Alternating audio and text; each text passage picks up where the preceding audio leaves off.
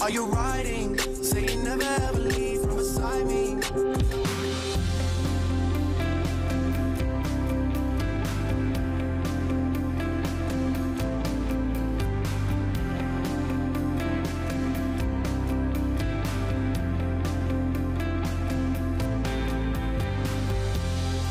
Just joining us now, welcome to the Happy Trails series. We're taking some time to explore parts of Oregon and Utah, Wyoming.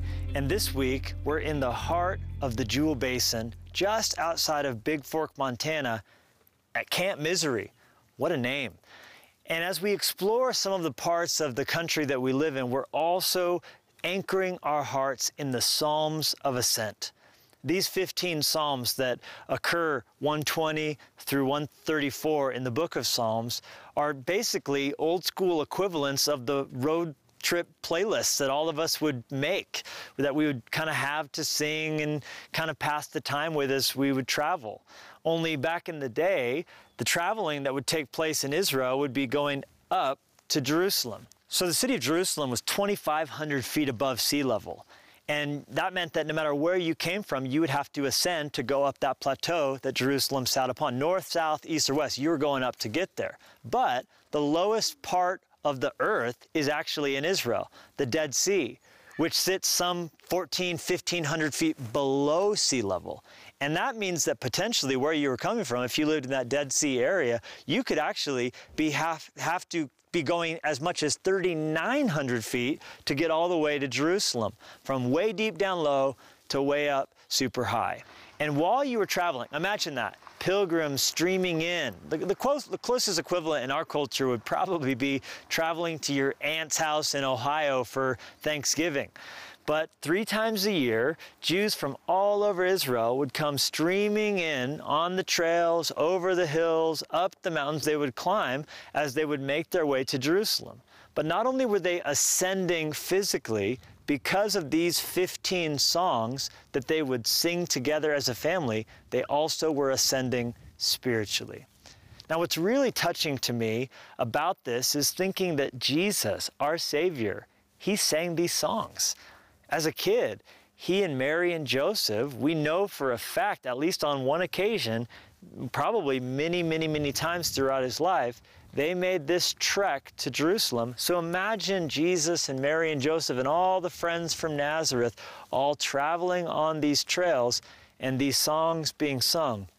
And of course, deep in Jesus' heart, a real ultra significance he placed upon them, as he knew the very reason he was on this earth was to connect people all around him, his family and his friends, and by extension, you and me, to the peace that these songs have at their heart.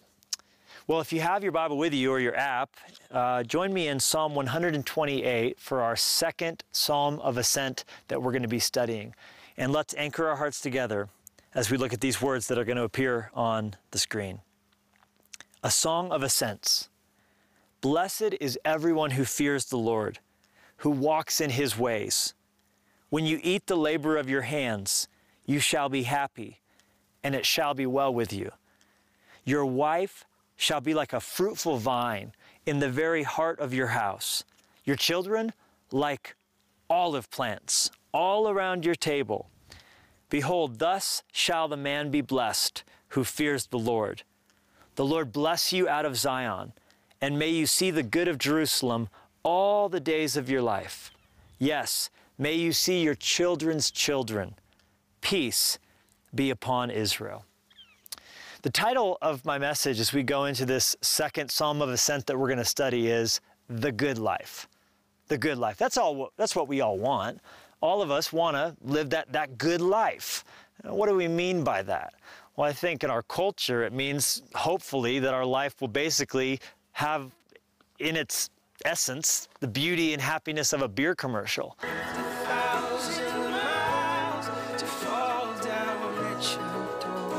You know, drama-free, worry-free, the Clydesdale horse brought the dog home, or the dog brought the Clydesdale horse home, and everything around us is happy, and we're looking to each other. We're saying, this is as good as it gets. This is the good life. Well, what this psalm actually holds up for us is a picture of what the good life really looks like. Because when we talk about that, when we use that expression, what we mean is happiness. And that's really at the heart what the psalmist is talking about here. He uses in verse 2 the phrase, "You shall be happy." Then 3 times he uses the word blessed or blessings or bless. And that word in the Hebrew, if you translate it into English, it actually means happy, happy. So it's not just happy one time, it's happy, happy. It's like happy inside, happy outside, not some superficial, just for a moment kind of happiness, but like total well-being, happy, happy. The question, of course, is how do we get there? And the answer is in verse 1. Blessed, look at it again, or happy, happy, is everyone who fears the Lord, notice this next part, who walks in his ways. That's the key, and that's what we want to talk about. If we want to live the good life, we need to learn how to walk in God's ways. And we're going to talk about this a little bit more as we head up to Mount Aeneas. Let's go.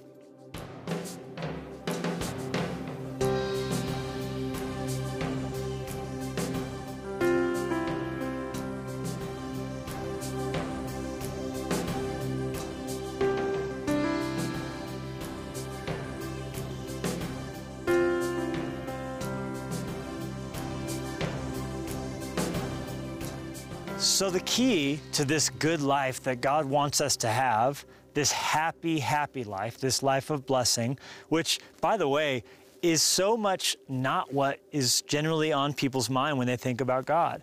I think deep down there's this like fear that God's out to get us, against us. You know, it's almost like we knock on wood when we're saying something goes good because if God here, surely he's going to come down and mess us up. I almost hate to say it's going good because, man, God sure is going to, ruin our plans. And if we get religious, God's gonna, send us off into the deep bushes of Africa and make us do things we don't want to do. And I don't know where we got this idea because God is for us. Let me just tell you something. God loves you. There's no one in this universe that is as for you as God is. He wants you to live a life to the full, a life that you would literally say that this is the good life. And really all of creation is this movement back to the garden, this movement back to what was lost that sin stole. And so God says, follow me if you want to get to goodness. Follow me if you want that good life. That's why the text says it's walking in God's ways that's key to this happiness. But that begs a question. And it's the first of 4 questions we're going to consider today as we journey through this Psalm of Ascent. And this question is, what does it mean to walk in God's ways? What does that even look like? How do I know if I'm following you on the trail, I just follow your footsteps, but what does it mean to follow God's ways? How do we walk in his footsteps? And the key is thinking how he thinks. It's looking at life as he looks at life, and it's making decisions through the grid that he does. Well, how do we do that exactly? Well, it's so simple. God sent his son so that we could see what God looks like with skin on. And we have a tangible example in Jesus of what that means. I'm wearing a bracelet on my wrist that was pretty popular a number of years ago, and it says WWJD. And you know what? The fad may have come and gone, but that's still the question of questions. What would Jesus do? Better yet, what did Jesus do? And then we get to follow in his example. Spoiler alert, the answer is L-O-V-E, love. Jesus put it this way in Matthew 22. He said, love the Lord your God with all your passion and with all your prayer and all your intelligence. This is the most, I got bit by a fly. Yikes. Okay, now you know we're not on a green screen here, ladies and gentlemen. Love God with all your passion, all your prayer, all your intelligence. That fly really got me. Dang, mean suckers. This is the most important on any list. But there's a second to set alongside it, and it's love others as well as you love yourself. These 2 commandments are pegs. Everything in God's law and all the prophets hangs from them. So if we're going to walk in this life that's the good life, the key is walking in God's ways, and those are ways of love. We must first love God. We must then love others as we love ourselves. Now, what that verse isn't saying is as important as what it is. It's not saying don't love yourself. It's saying love others as you love yourself. And those two things summarize everything that God's ever wanted from us, everything that God's ever wanted for us, and it's what we saw modeled by Jesus when he was walking on this earth. So the answer to the question, what does it mean to walk in God's ways? What does that look like? Is to live a life of love.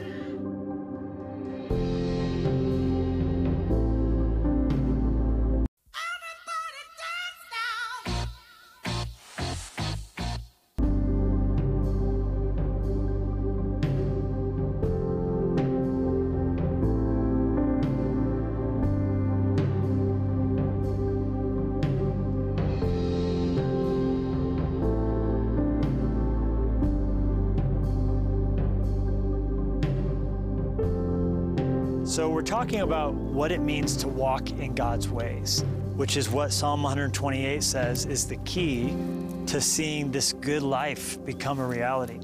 The second question we want to answer is this: what are the benefits of walking in God's ways?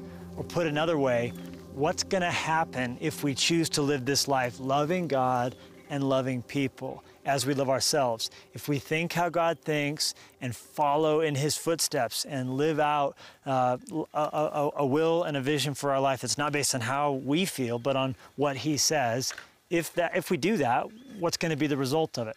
I see four things from the text. The first is we're going to see God's blessings on our feelings. Now, what are some different ways we could feel? What are different feelings that we could have, girls? Anger. What else? Happy. Sad. What about like when you're at night and you wake up and you have a bad dream? How do you feel? Scared. Then there's crazy feelings like Lennox, which is why he's not in the video shoot anymore.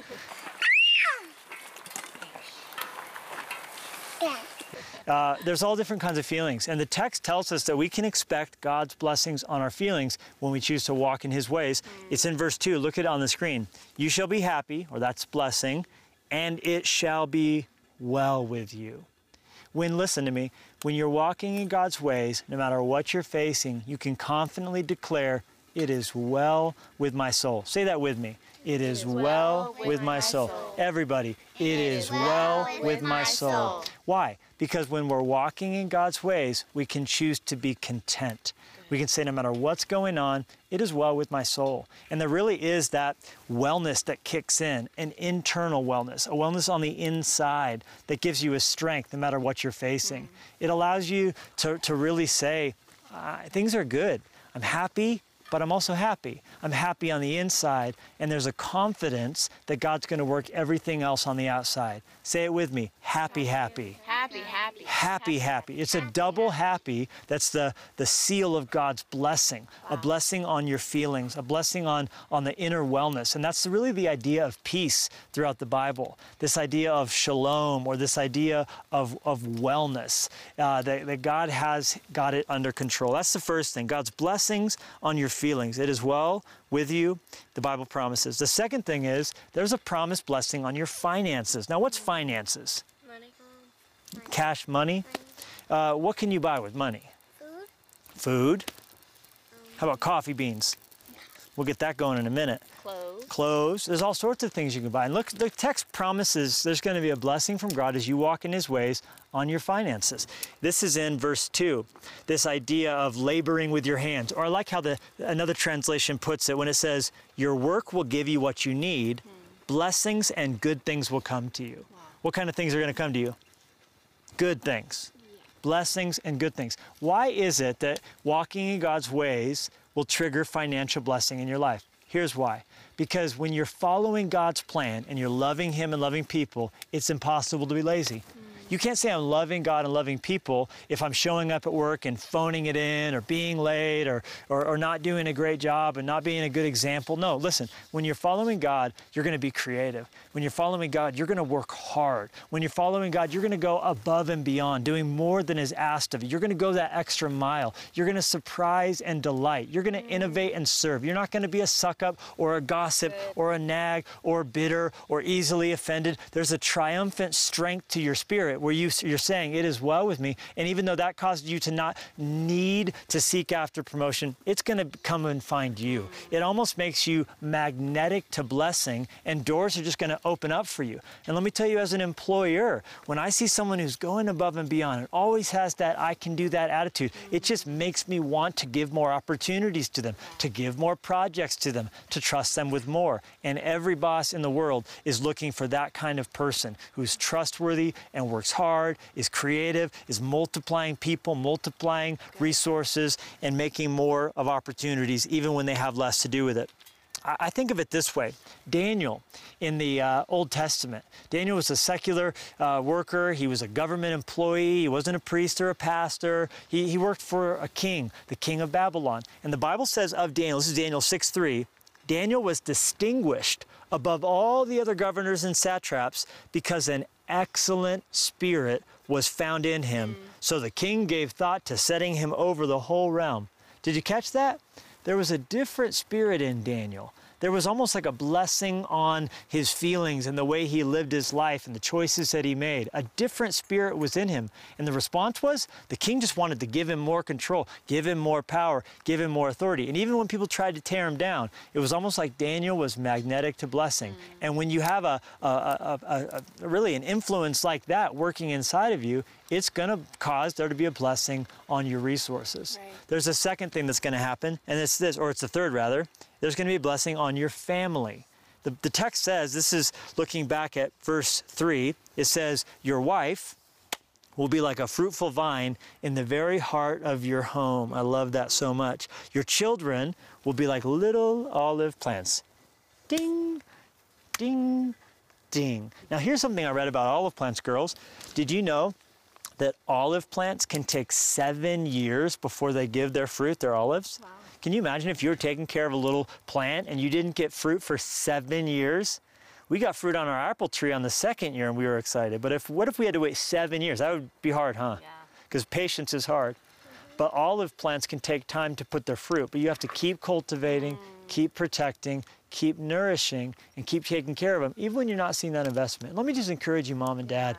You know, maybe it just feels like, man, is there an end in sight to this? This thankless kind of season of parenting? I'm going to tell you, there is an end in sight. It's going to come quicker than you think. But what you're doing right now in this diligent phase is going to be responsible for that fruit that comes in those later days. Right. So it is with the vine. You got to tend to your husband, tend to your wife so that they can flourish because you're willing to nourish. And it's going to cause there to be a vibrancy. When you're walking in God's ways, I know when I'm loving Jenny and loving the girls and loving Lennox and causing that love for God to lead into my loving them, I get blessed as a result. Yeah. God's blessings on the family, and we sit there at the table, and Clover was just saying the other day, when none of us are fighting and when everyone's happy, how do you feel? Joyful. Feel joyful. You just feel so good and everything's as it should be, and that's what God intends, for there to be that blessing on your family and blessings on what you're facing. And you know, you might say, man, I'm a long ways from that, and just encourage you just to take a step in that right direction. And maybe you don't have kids, or maybe your kids won't talk to you. I mean, there's kids within the church, there's people in your life that God wants to put in front of you for you to bless and for you to encourage. Paul with Timothy, Ruth with Naomi, Mordecai with Esther. There's so many examples that really just show us the power of God being the father to the fatherless and using his church to do it.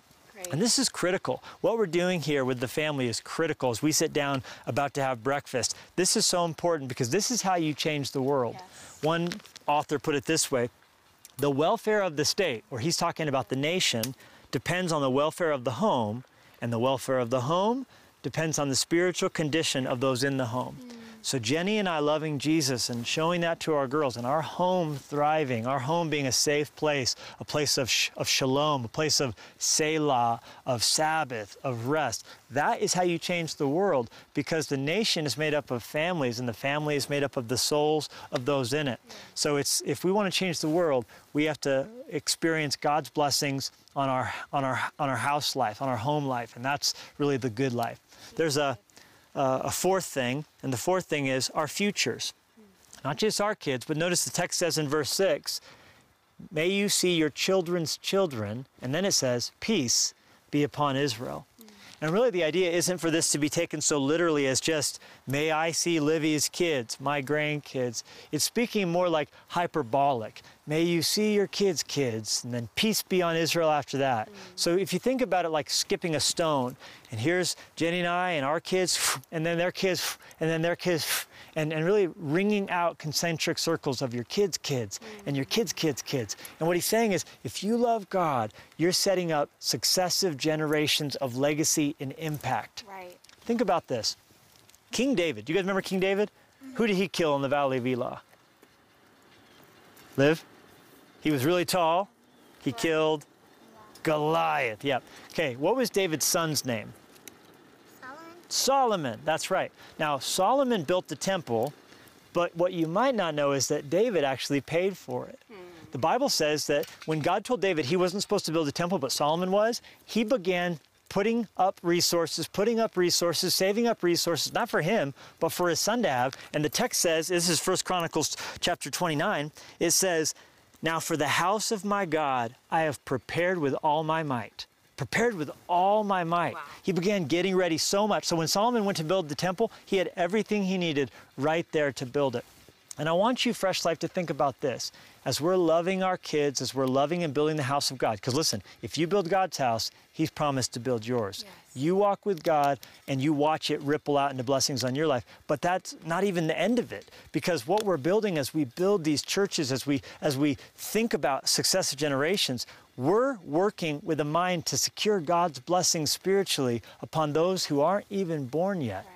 Because yeah, our kids know Jesus. Our kids have heard the gospel. The kids of our church are learning all about God. But what about all those around this part of the country that we live in? And what about our nation with so many kids who don't know Jesus, who haven't heard about God? We must build so that they have an easier time knowing who he is. And what breaks my heart is thinking about the hopelessness that is so prevailing. These 4 states that we have church in, Montana, Oregon, Utah, Wyoming, they are above average when it comes to suicide rates in our country.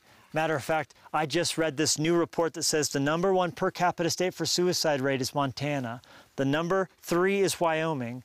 Number 5 is Utah. And number 16 is Oregon. So in these 50 states, the places where we minister every day, the places where we work and we live and people we run into, there are so many people who are despairing of life, who don't understand that life, that shalom, that wellness, that peace, that happy in, happy out that Jesus died for us to have. So that's why it matters for us to build these buildings that are going to be filled with opportunities for people to come to know Jesus. We're not just doing it for us. Right. We're doing it for our kids' kids and our kids' kids' kids. So may peace be upon Israel. And I just challenge you, as you think about resources that God's blessing you with, think about estate planning. Think about naming Fresh Life in your will so that even as you go to heaven, there's a kingdom impact that happens. We should all be not just waiting till year end to think about our giving, but actually planning and saving towards those moments when we can really take intentional steps to expand, to go above and beyond. Why? Because of all these people who need to know how much they matter, how much God loves them, and what it would look like to see God's blessings open them up to the good life.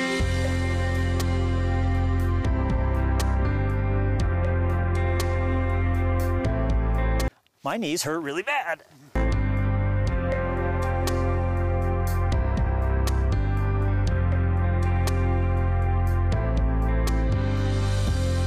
Next question we have to ask then is, if it's so good, all the great things that come as a result of walking in God's ways, why don't we walk in God's ways?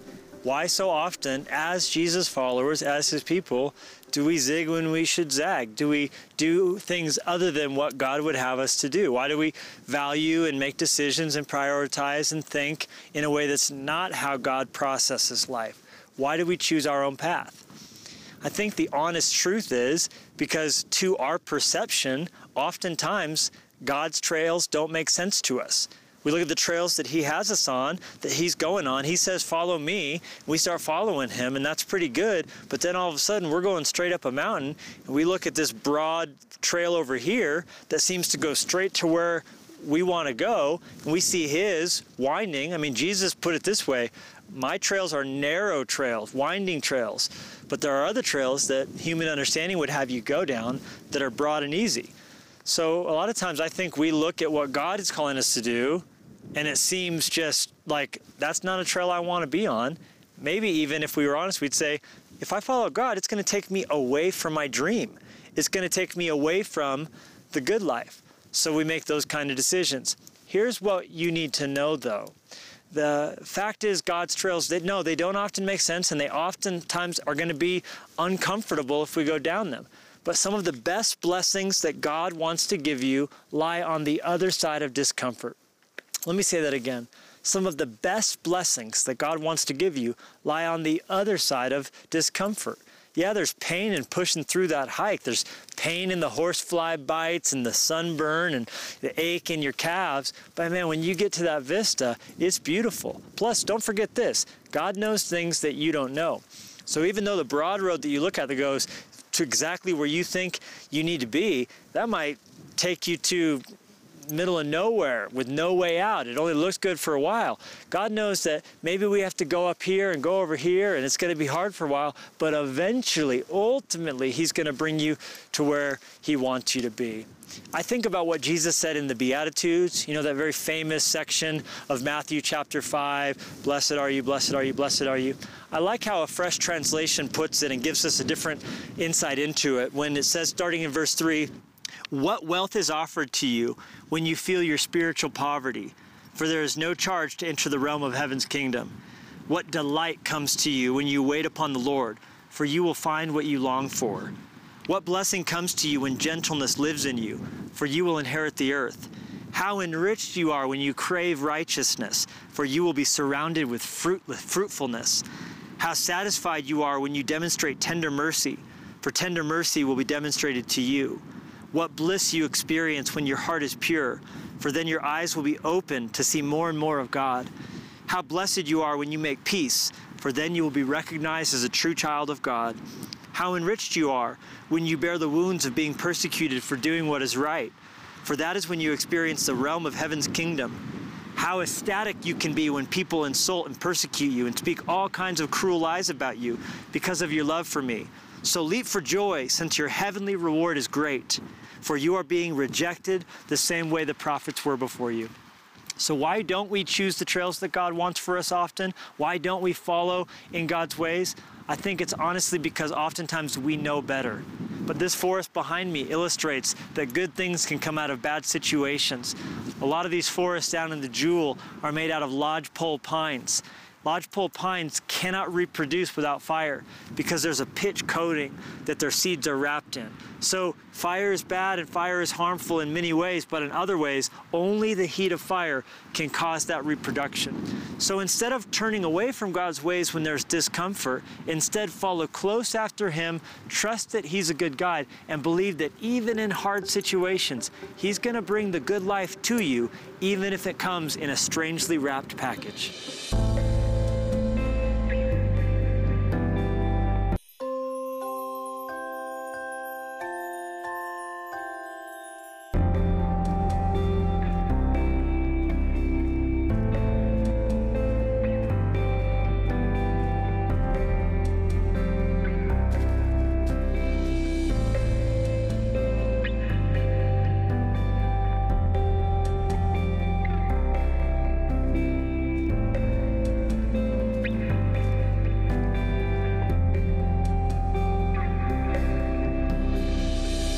Final question we need to ask is, what is the secret to walking in God's ways? if it's so difficult, but there's blessings, and we've defined it, well, then what's the trick? And I realize that sounds a little gimmicky, but it's, I assure you, the right word, and I'll show that to you in a moment. But first, let me show you the secret to walking in God's ways. Back in verse 1, we find this: "Blessed is everyone who fears the Lord, who walks in his ways." I believe that the secret to walking in God's ways is actually the first part, to fear God. The fear of the Lord is how you are propelled forward into the ways that he walks in that you want to follow after. And why would I say it's the right word to call it the secret? I know that sounds a little gimmicky to say, oh, here's the secret, like some undiscovered thing, but it actually is the right word, because in Psalm 25:14, we're told the secret of the Lord is with those who fear him. So it really is the way to be propelled forward into this lifestyle of walking in his ways. Then the million-dollar question becomes, what does it mean to fear God? I think what it really means is to be in awe of him, to stand in awe of God, to have your hair just blown back, and to almost be just, driven to your knees with a sense of worship and wonder. And that's actually an accurate way to talk about it. Because, we use the word awesome, like, oh, that was an awesome burger, or man, that car, that's awesome. That movie, how's the movie? Awesome. But really, in a lot of ways, we overuse and abuse a word that should be reserved for things that are truly describing God. Did you know that the Hebrew word for awesome actually just means to fear? So what we're doing here at the top of Mount Aeneas, where we get to look down at all these lakes, there's like 27 lakes in the Jewel Basin. You can see a couple of them. And the vistas in the background, and even though it's a little bit smoky that makes it a little bit hazy, it's still pretty staggering. There's still some snow left down in the valley. And to think about this being created from the imagination and the mouth of God, that he spoke these canyons, that he spoke these mountains into existence, and that they are at this moment, muted as they are somewhat by the fall, still praising God day unto day, night unto night, crying out about God's glory. Let me tell you something. This is awesome. And this inspires fear. When you look at this and when you think about what God's done, it causes there to be in your heart this truly sense of being in awe of who he is that causes you to fear him. You see, when God's that big, that powerful, but he's also good, and we can know that he's good because he isn't just huge and powerful and mighty, but he's also loving. And when we went astray, like the Bible says all of us have, when we had that good life in the Garden of Eden, but we chose to disobey, we chose to sin, and every one of us has violated God's principles. We've done things we know we shouldn't do.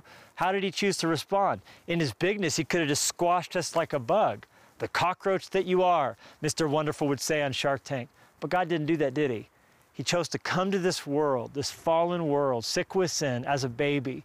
You see, when God wants to right a wrong, he sends a baby into the world. That's why he's given you the kids he has. That's why you were born. God wants to right something that's wrong in this world through you. I truly believe that.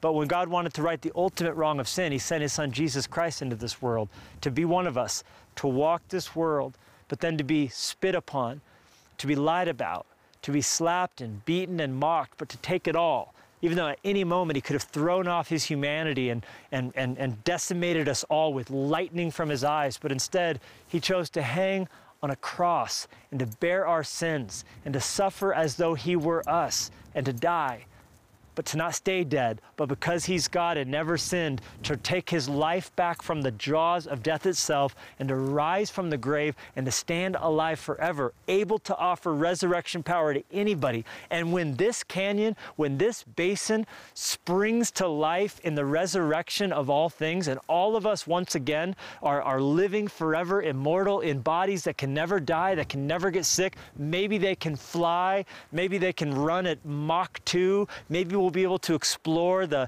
edges of our universe.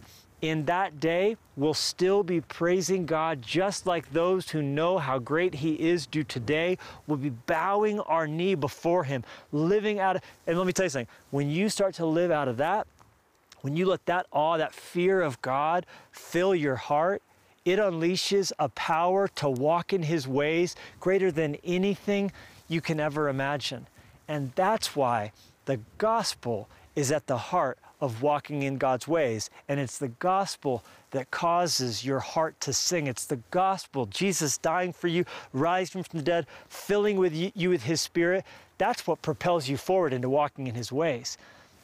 What I've really been blown away by is this idea that the power to do our duty, and that's your duty to walk in God's ways, the power that's going to unleash the good life, it comes from being overcome by God's beauty.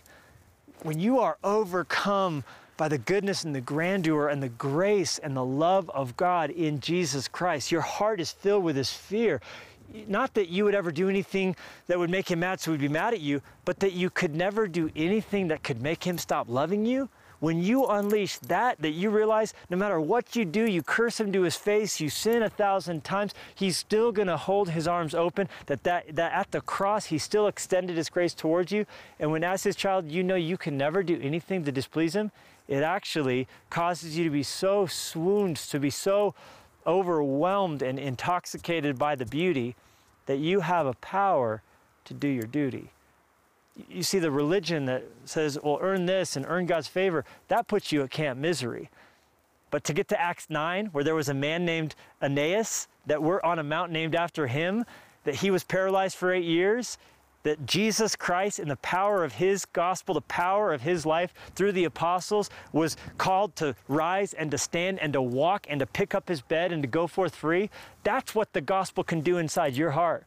We're left at Camp Misery through religion and sin, trying to chase after the good life, but forgetting the good life is not an objective, it's an outcome. You don't get it by chasing it directly, you get it by chasing Jesus. And when you follow him, he makes the good life follow you. And you look around, powered by grace, supercharged by the Holy Spirit, and you realize I have life and liberty in Jesus Christ. That is the crown jewel in the jewel basin of theology, y'all. Well, thank you so much for watching this teaching from our Happy Trails series. For more content from Fresh Life Church and to stay up to date with everything while you're out on summer vacation, be sure to subscribe to our YouTube channel by clicking the link below.